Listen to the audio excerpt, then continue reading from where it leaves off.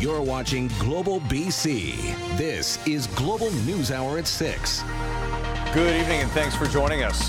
One of the people on board a Helijet flight that was struck by lightning is sharing his terrifying experience. The aircraft was en route from Vancouver to Victoria yesterday morning when it was struck, causing a rapid descent and leaving everyone wondering if this might be it. Richard Zussman has the story. It's still a blur for Jason Craik. We had a massive boom and a giant flash. The Helijet was at 4,000 feet, surrounded by clouds when it was hit by lightning. The pilots lost their instruments, flying blind. They urgently circled down until they could see water below, leveling out just at 1,300 feet above the water. We almost came at what seemed to be on our side and looked out the right window and saw water and the trees. Unknown to the pilots, they were flying with a severely damaged rotor and a chunk out of the aircraft stabilizer. Definitely felt a rapid descent and kind of looking around, realizing that it was continuing. I think a lot of us thought that was it. But it wasn't it. The pilots were able to steady the aircraft and land in Victoria.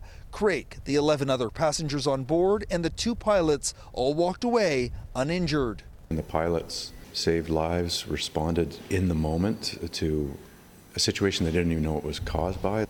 Unbelievable talent and composure. On board, Craik and others texting loved ones. His only message to his 8-month pregnant fiancée, I love you. She happened to be at an ultrasound appointment for our first child, so I didn't want to alarm her too much, so just told her I loved her. And a message to the pilots, a simple one as well. Thank you. Obviously, you responded to a situation that none of us expected, and your training kicked in, and you were able to keep us safe. Lightning striking an aircraft is extremely rare, and Helijet doesn't fly if they see lightning on the radar, which they didn't in this case. This aircraft is also built for worst-case scenarios, including strikes. I think that's a testament to the Sikorsky aircraft, that the torque of that tail rotor system can continue as it had 4 blades on it. Craik was able to get home Tuesday to Metro Vancouver, but opting for a ferry instead, hoping to step foot in a helicopter again, but he's not quite ready. Richard Zussman, Global News, Victoria. The trial of a Vancouver escort had barely begun before Crown announced a surprising move. Romina Dea has the details and reaction from the accused. On the opening day of trial, an unexpected turn of events. Crown Counsel advising the court serious charges against escort Jessica Kane have been stayed. The Vancouver case not proceeding. From the prisoner's box, Kane yelled, "It's how it should have been." Kane was charged earlier this year with administering an overpowering drug and robbery. The Vancouver charges were laid while the escort was out on $50,000 bail in connection to a disturbing case out of Surrey. Miss Kane, can I have a word with you? Excuse me?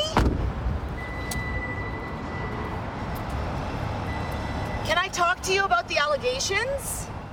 The Vancouver allegations: a man rented a unit on Howe Street back in January where he met a female escort he found on Leo List.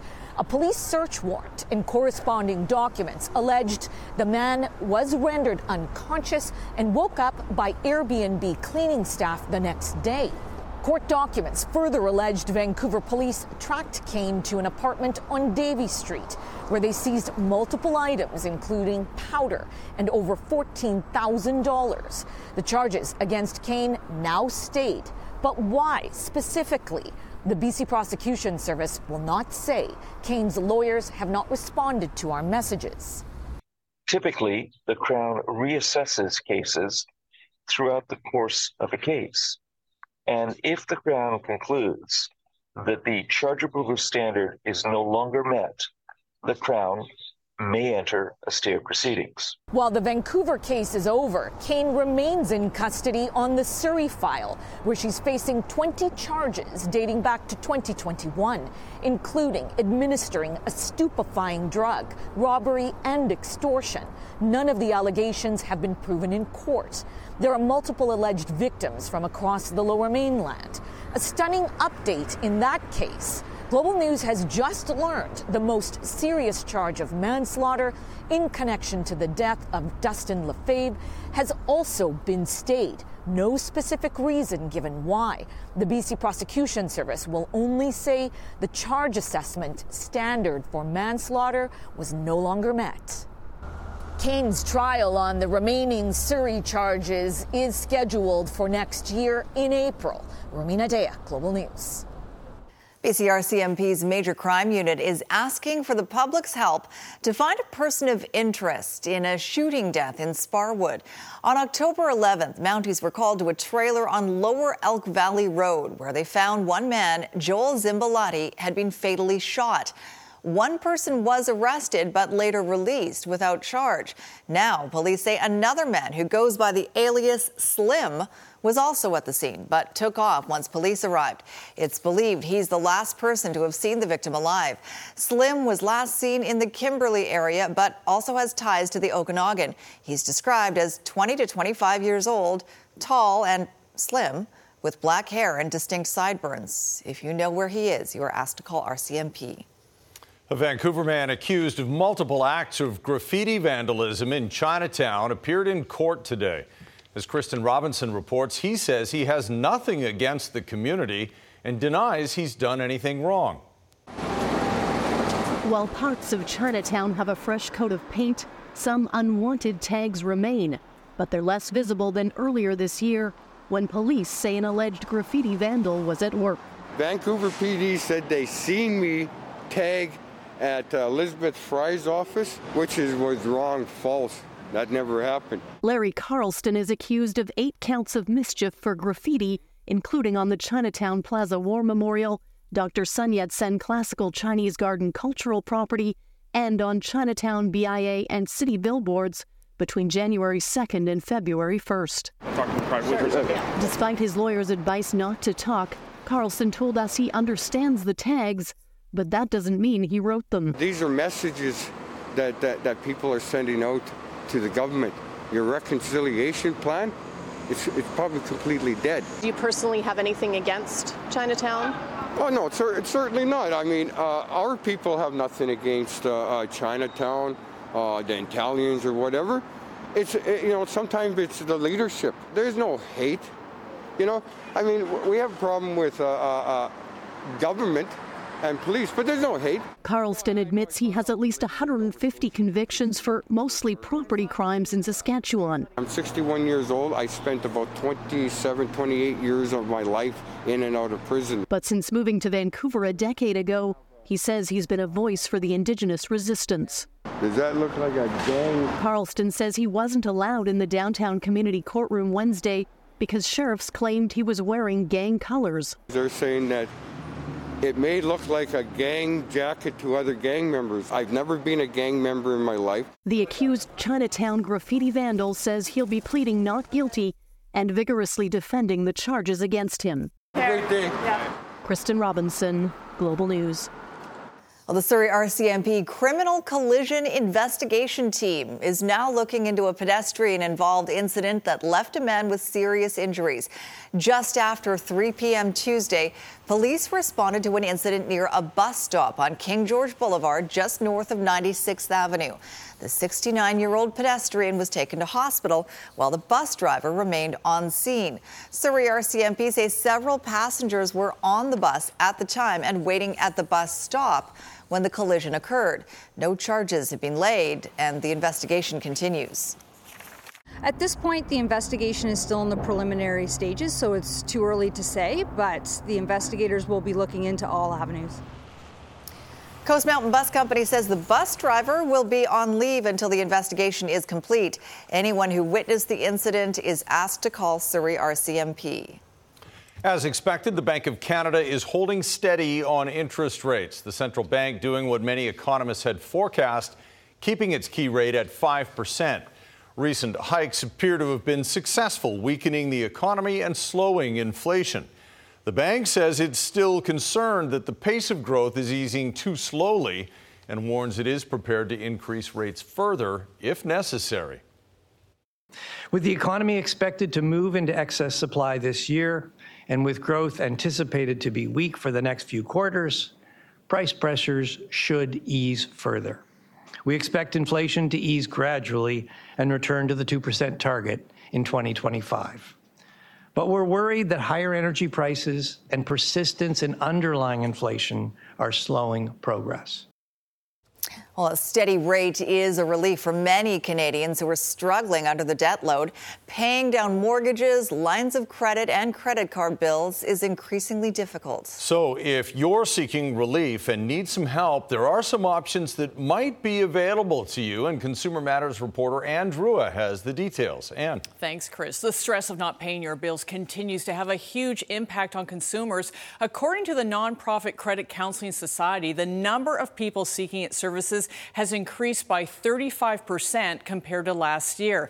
That number attributed to inflationary pressure and the high cost of borrowing. If you are having trouble paying down your debt, having a conversation with your financial institution sooner rather than later may be a good place to start. Now, the Credit Counseling Society says your bank may be able to offer some in-house options. However, it cautions it's incredibly crucial if you're struggling with your debt to be proactive. It says some banks may offer a temporary grace period or extension on a particular due date, and some financial institutions may allow you to skip a payment or two every couple of years. The Credit Counseling Society also says some banks have given customers a temporary interest-free period to help during a challenging time, but much of this depends if the customer is in good standing with their bank. Another option to help tackle paying the bills is as simple as changing a payment due date to ensure your loan payments are coming out of your bank account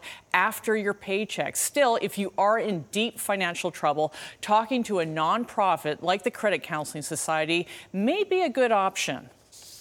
It's not a one-size-fits-all, so our focus first and foremost is on reviewing your overall financial situation, looking at what options you have available to manage your debt on your own, and in some cases, we have the option to intervene on your behalf and, just represent you with respect to speaking to your various banks and creditors. The Credit Counseling Society in general says flexibility with the bank's shift if you start falling behind on your payments, especially if your debt goes to collections. That's when the options from some banks may become limited. So if you are struggling, it's advised to act sooner rather than later. Sophie, Chris. All right, Ann, thanks very much.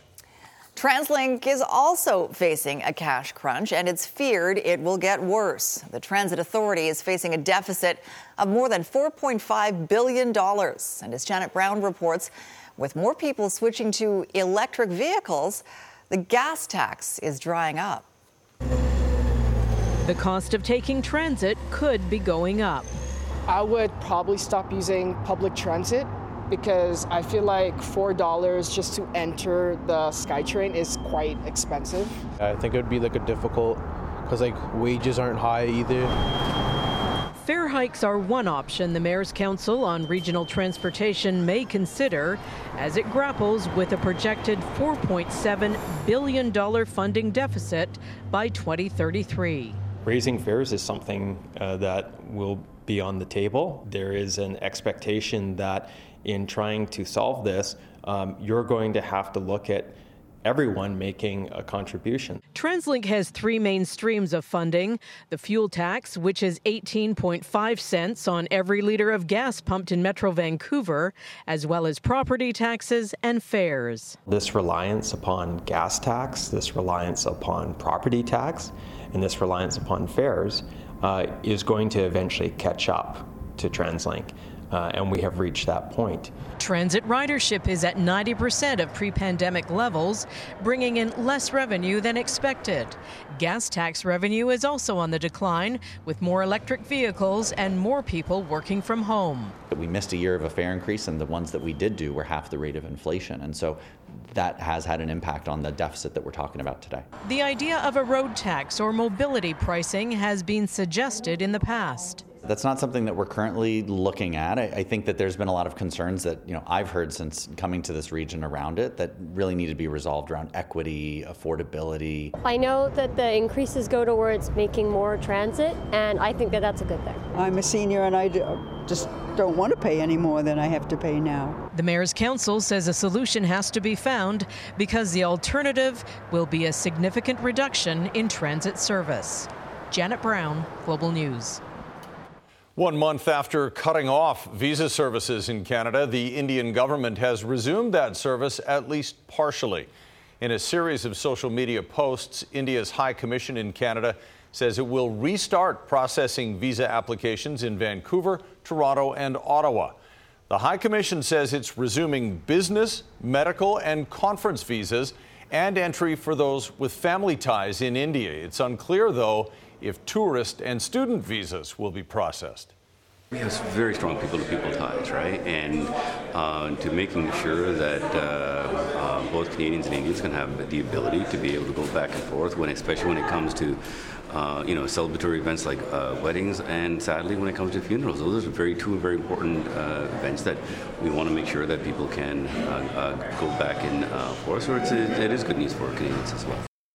India restricted visas after Prime Minister Justin Trudeau said there was credible evidence that agents of the Indian government were involved in the killing of a Canadian Sikh leader in Surrey. BC's Haisla Nation is riding a wave in the resource industry. Why can't the nation own one of these projects? That question turned into opportunity in the LNG industry, bringing a sense of pride and optimism to this North Coast community. That's next on the NewsHour.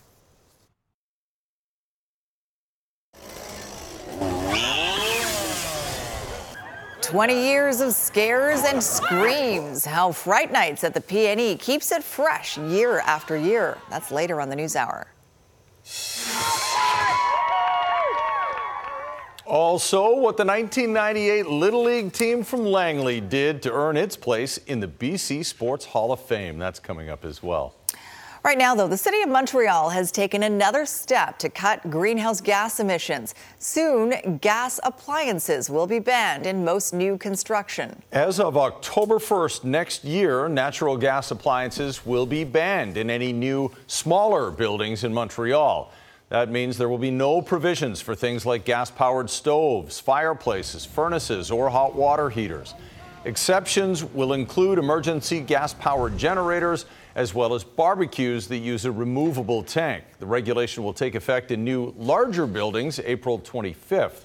According to officials, it'll help the city reach its goal of carbon neutrality by 2050. Climate advocates are applauding the new regulations.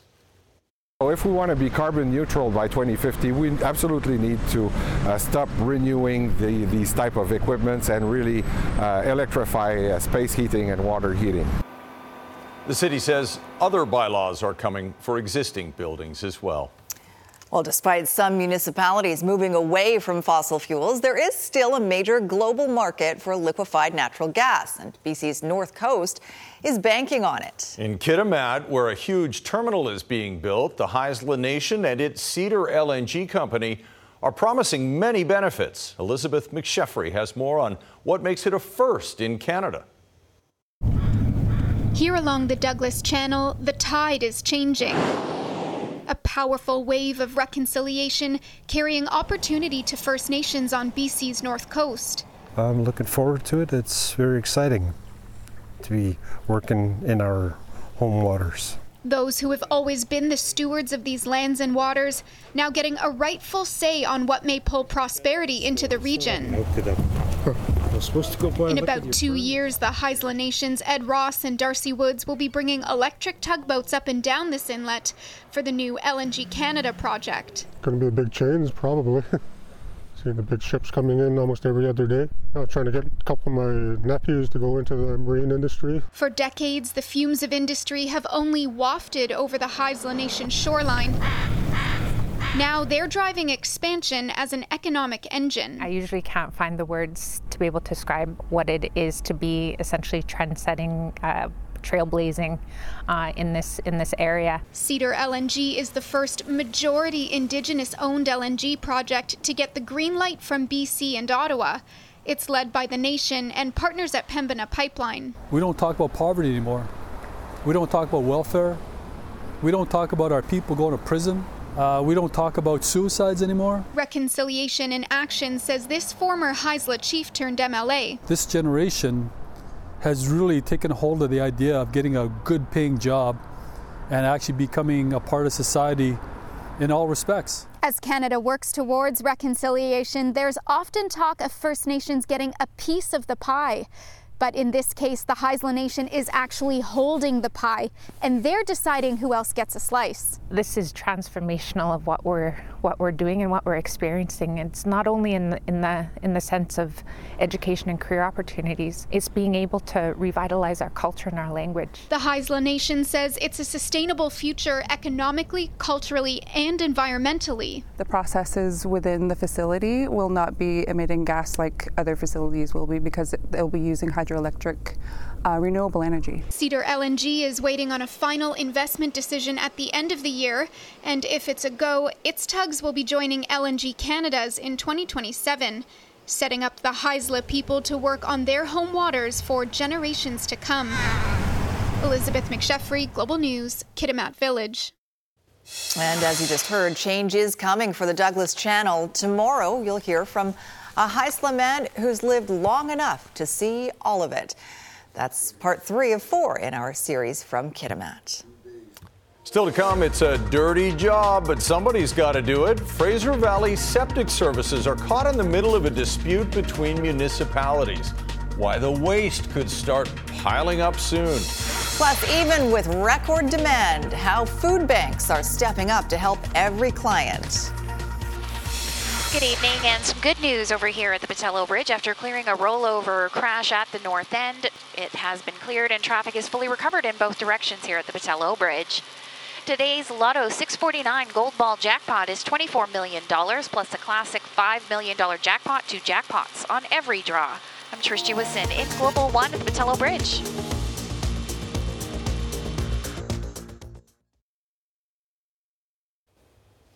Well, some septic waste disposal operators in the Fraser Valley are voicing concern over a potentially stinky situation because many disposal plants are reaching capacity. There's still a lot of waste with nowhere to go.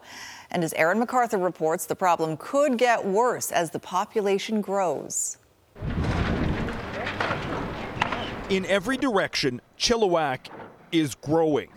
New construction has pushed the population past 100,000 here. The municipality making a decision to protect a wastewater treatment plant already near capacity. People living outside the city limits with septic tanks barred from using the facility. Yeah, so it caught us off guard, and so we've been trying to talk to the people that we can, municipalities, the mayors and engineers and whomever else, to try and come up with some form of a temporary solution to get us by. Chilliwack, the latest municipality to make this change.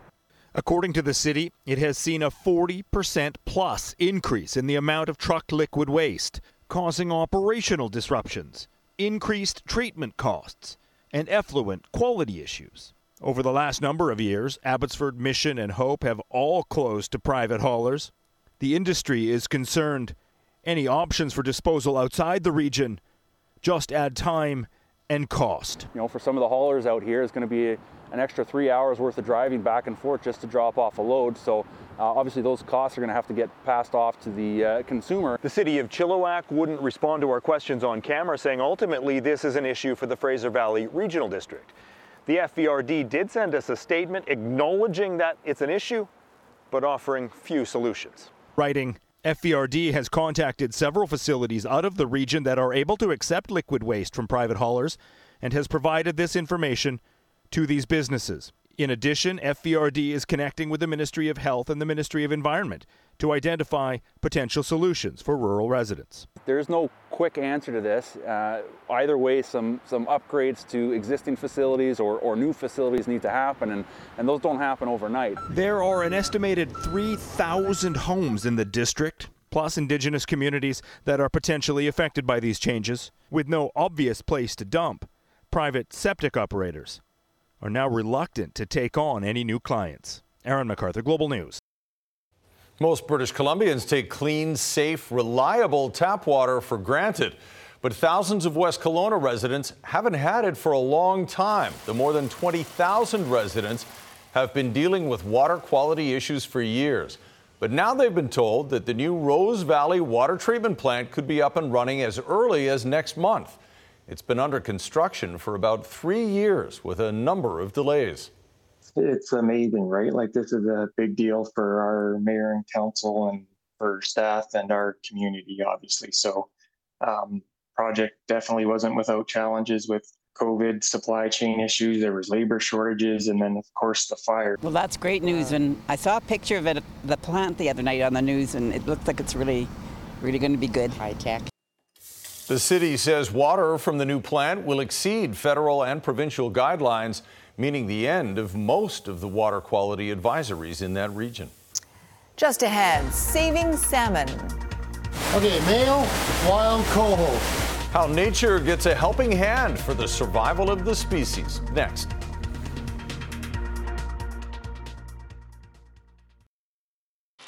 Good evening and some good news here in Surrey. Final clearing stages of a two-car crash eastbound on 96th Avenue at 148th Street. Today's Lotto 649 Gold Ball jackpot is $24 million plus a classic $5 million jackpot. 2 jackpots on every draw. I'm Trish Jewison in Global One. Hype of a crash in Surrey. Well, the boom in urban development surrounding the Little Campbell River in South Surrey is impacting the river flow, but nature somehow finds a way to cope. The local hatchery still manages to attract thousands of spawning salmon every year, and Kylie Stanton shows us the operation to make sure it continues. Okay, male, wild coho. Every time the net goes in, it seems another fish comes out with it. Chum. But for now, volunteers here at the Semiahmoo Fish and Game Club have their eyes on just one species in particular. We're doing our annual egg take for Chinook eggs for our brood stock. And it's proving to be a good year, with more than 700 Chinook salmon returned and recorded at the hatchery, thanks largely in part to the rain. Oh, I was doing a little jig. I was pretty happy about it. The plan now is to extract the eggs from the females, fertilize them, and raise the salmon as juveniles until they are ready to be released and make their way back to sea. We're hoping to get over 60,000 up to a maximum of about 70,000 eggs. It's a process volunteers have been taking part in since 1985 and have managed to increase the number of salmon in the waterway by roughly 5% every year. The goal, to return the Little Campbell River back to its former glory. We were told that there was a time when you could walk across the backs of the salmon. And it was so plentiful. But even with increasing numbers of spawning fish, the developments surrounding the small river are causing issues. Everything from water pollution to fluctuating water levels and flooding.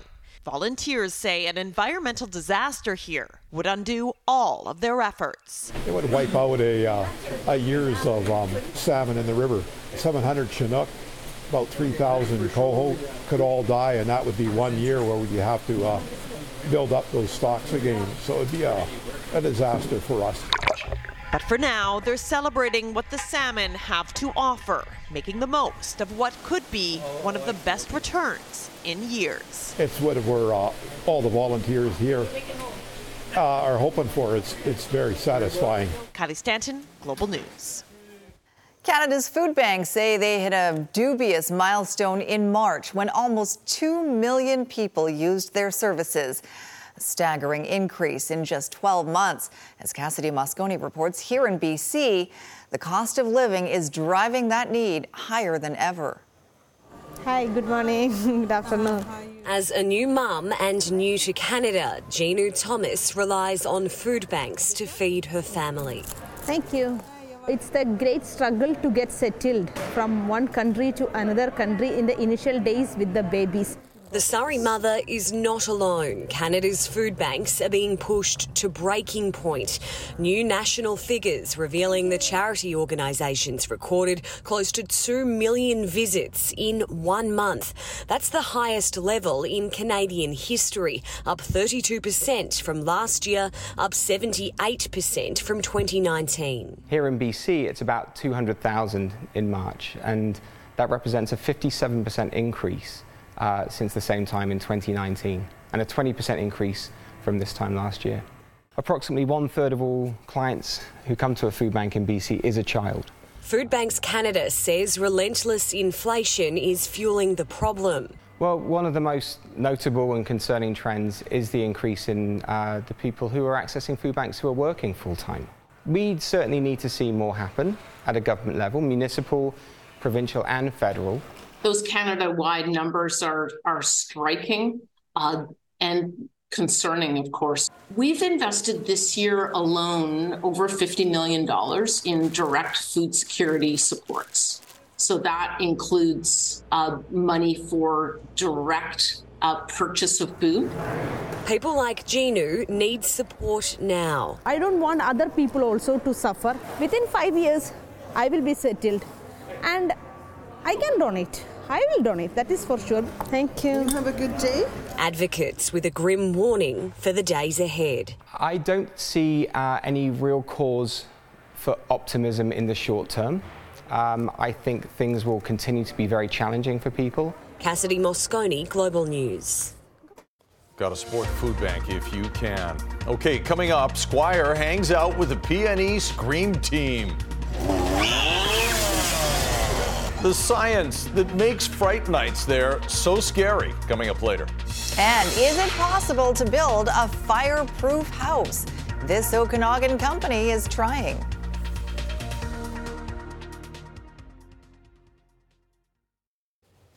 Well, as we come out of the worst wildfire season in Canadian history, a BC company says it's building homes that are fire resistant. Atlas Modular Homes in Coldstream says all of the materials used for their steel-framed homes are either non-combustible or certified flame resistant. The homes feature a fire retardant coating on all wood elements to help reduce flammability and prevent flying embers from igniting and spreading a fire.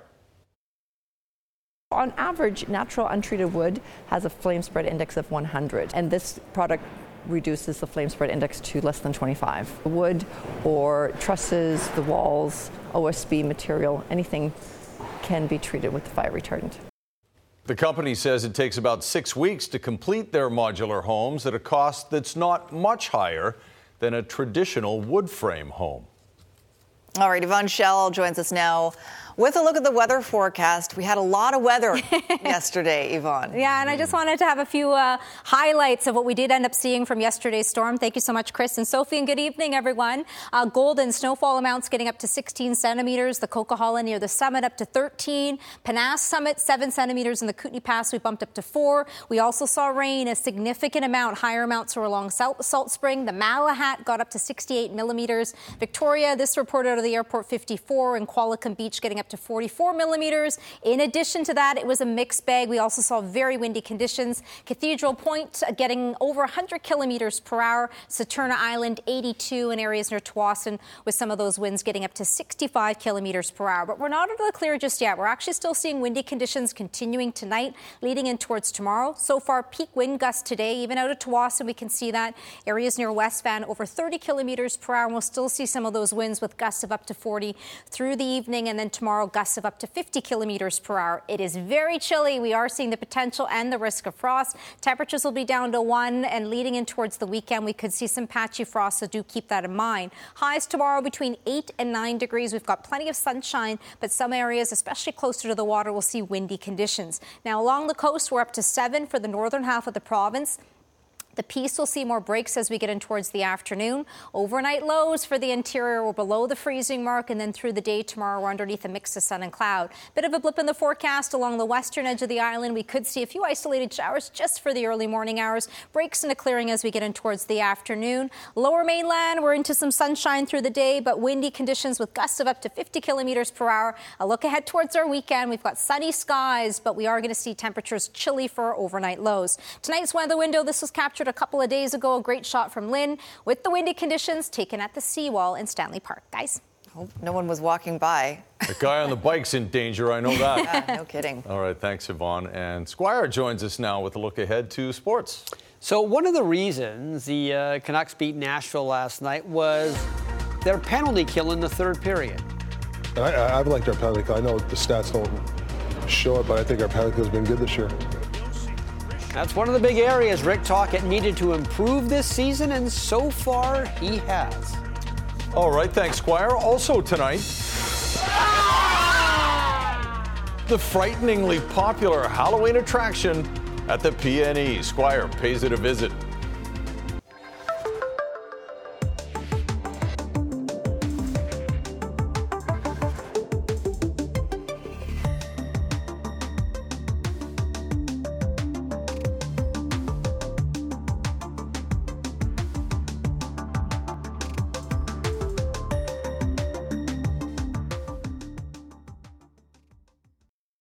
So far, so good for the Vancouver Canucks. Or Squire. Well, it was a good road trip, 3-2. They'll play St. Louis at home tomorrow. Rick Tocchet and the Canucks came home second in the Pacific Division behind only Vegas. And even though it's early, they are playing fairly well, while a lot of their division rivals are not. The Flames are playing like Darryl Sutter is still their coach. The Oilers are playing like defense and goaltending don't matter. Seattle's best hasn't been seen yet. The Sharks have no teeth, and the Ducks suck. Vancouver plays 5 of its next 6 games at home. One thing about that 3-2 win in Nashville last night, the Canucks penalty kill made a couple of big stops late in the third, and that's what had Rick Tocchet happiest of all. I thought the first half we were really good, diligent, and then, obviously the third was we hung in there and did what we had to do to win the game. Our penalty kill was really good. I mean, you give back-to-back penalties with 4 or 5 minutes left, and you're overusing guys. I thought the resolve in that penalty kill, and I've liked our penalty kill. I know the stats don't show it, but I think our penalty kill has been good this year. So today they named who the newest members of the BC Sports Hall of Fame are, and one of those put into the hall was a group of men whose Hall of Fame moment was 25 years ago when they were playing Little League Baseball for Langley, and as it turned out, playing Little League Baseball for Canada as well. The 0-1 to Krause. Lifting deep to right field. Okawa going back. It's gone! And it's tied. Canada came from 4 runs down. How many times have you looked at the home run that you hit against Japan? Watched it pretty religiously for a while there, coming out of it. I haven't watched too much recently, but once in a while I dip back. Maybe once a year. It's good to relive that stuff. It's a magical spot. The aura, when you step in there, you enter the grounds, and it's kind of hard to put to words. 25 years ago, the Langley All-Stars were truly Canada's boys of summer. They went undefeated at the BC and Canadian Little League Championships and finished a perfect 3-0 in the international pool at the Little League World Series in Williamsport, Pennsylvania. It was an incredible journey. Every Little League organization around the world has a logo called Road to Williamsport. So in June of 1998, I knew the boys were a talented group, but who knew that over the next 3 months we were going to be traveling through BC out to Nova Scotia, Blaise Bay on Cape Breton Island. We won the Canadians, very, very close game, and then our run to the World Series was over, and we were there, and it was a surreal experience. Williamsport, Pennsylvania, the mecca of Little League Baseball, the place every Little Leaguer dreams of one day playing. And it's here at Howard J. Lamity Stadium where the kids from Langley now find themselves 2 wins away from making Canadian and World Little League Series history. Is it one of those things that even though you finished 3rd in the world that you still say, it was there, we could have been world champions? Oh, absolutely. I think about it all the time. We watch every year, me and my boys now. I've watched with my family for the last number of years. We track Canada every year. I'd love to make it back. I haven't yet, but yeah, it was something we were so close. But the bond we formed with my teammates, the parents, the coaches, they're bonds that we'll have forever. So that was pretty cool. Before the All-Star season started when we were 12, Dave sat down all the players and all their families, and he sat them down in the bleachers in the Langley Baseball Diamond, and he said, I'm thinking of a word that's 7 letters long that starts with H, and it's going to be the key to this team's success. And he let everyone think on that. People started guessing, raising their hands like it was a classroom setting, and eventually we landed on harmony. And it was the development of harmony amongst the group that traveling across the country, staying with billet families, and being a harmonious group, I think really allowed us to know our roles within the team and work really well, and ultimately get to where we got to. This is the kind of stuff that's cool when you're an 11 or 12-year-old kid. It's all taken in during the moment, but not really processed until now.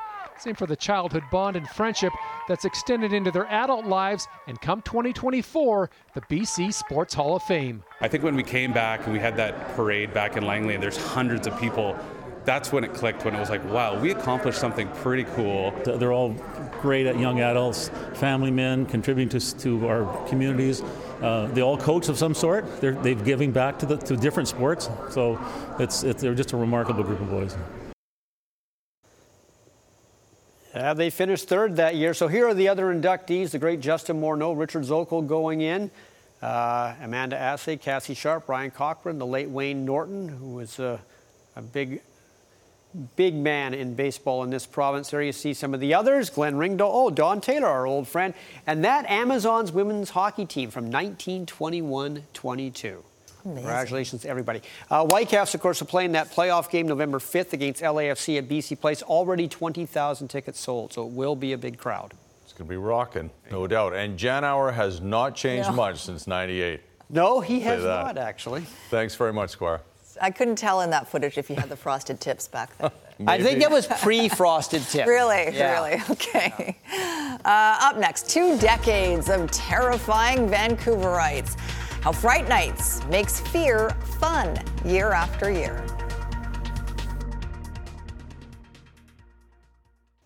Jordan Armstrong is here now with a preview of what's coming up on Global News at 11 tonight. Jordan. Chris, a toddler is recovering after being attacked by an owl in a Burnaby park. The boy's father happens to be a wildlife biologist and wants the owl destroyed. Also, the thieves who broke through a wall to raid a Qualicum Beach business. At 11, we'll hear from the frustrated shop owner who's out tens of thousands of dollars and says theft is an epidemic in his community. Plus, how Airbnb plans to use AI to crack down on parties over Halloween. Chris. All right, pulling out all the stops. Yeah. Thanks, Jordan. Speaking of Halloween, it's almost here, and a Halloween tradition continues at the P&E, Squire. It's been going on for 2 decades now. Fright Nights. Apparently, it's one of the most popular events for people who work at the P&E, and it's a popular event for a lot of local actors who get a good gig for a little while and get to scare their fellow Vancouverites like crazy. Every October for the past 20 years, the P&E grounds become frighteningly popular, with people who want to be chased by a large ghoul with a chainsaw, or scream their way through one of 8 haunted houses. But for the P&E itself, this nightmare scenario for their guests has been a dream promotion. It was an overwhelming success right from day one and continues to draw about 80,000 people over the course of the Fright Night season. And I think a lot of people also really like the idea of the rides. It's the only time of the year we operate our wooden roller coaster in the dark, so a lot of people really like that in and of itself. The real secret, though, was never let the scary parts become repetitive or obvious. The characters are changed, and so are the haunted houses, which are designed to keep you always off guard. Well, everyone comes into them knowing they're going to get scared, and our process is to make sure we're hiding that scare as best as possible. So the scare zones the actors live in need to be hidden, or there needs to be distractions where you think it's going to come from the left and maybe it comes from the right. And then obviously the lighting, we want to put the light on the things we want you to see and maybe hide the things in the dark you don't want to see till the last minute. We get a lot of people who are very brave in the queue line, and then we see the real side of them when they get into the house and they're maybe not as tough as they thought they were.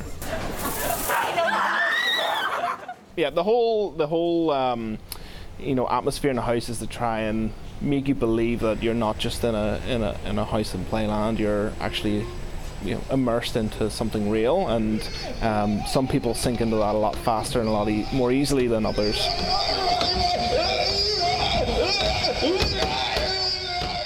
That guy's in trouble. No, that looks like me when someone tries to wake me up too early. That same noise, same look, trying to drag myself back to bed. It would be fun to scare people, but I don't like being scared. Well, wait a minute. There was a cameo in that story. That's right.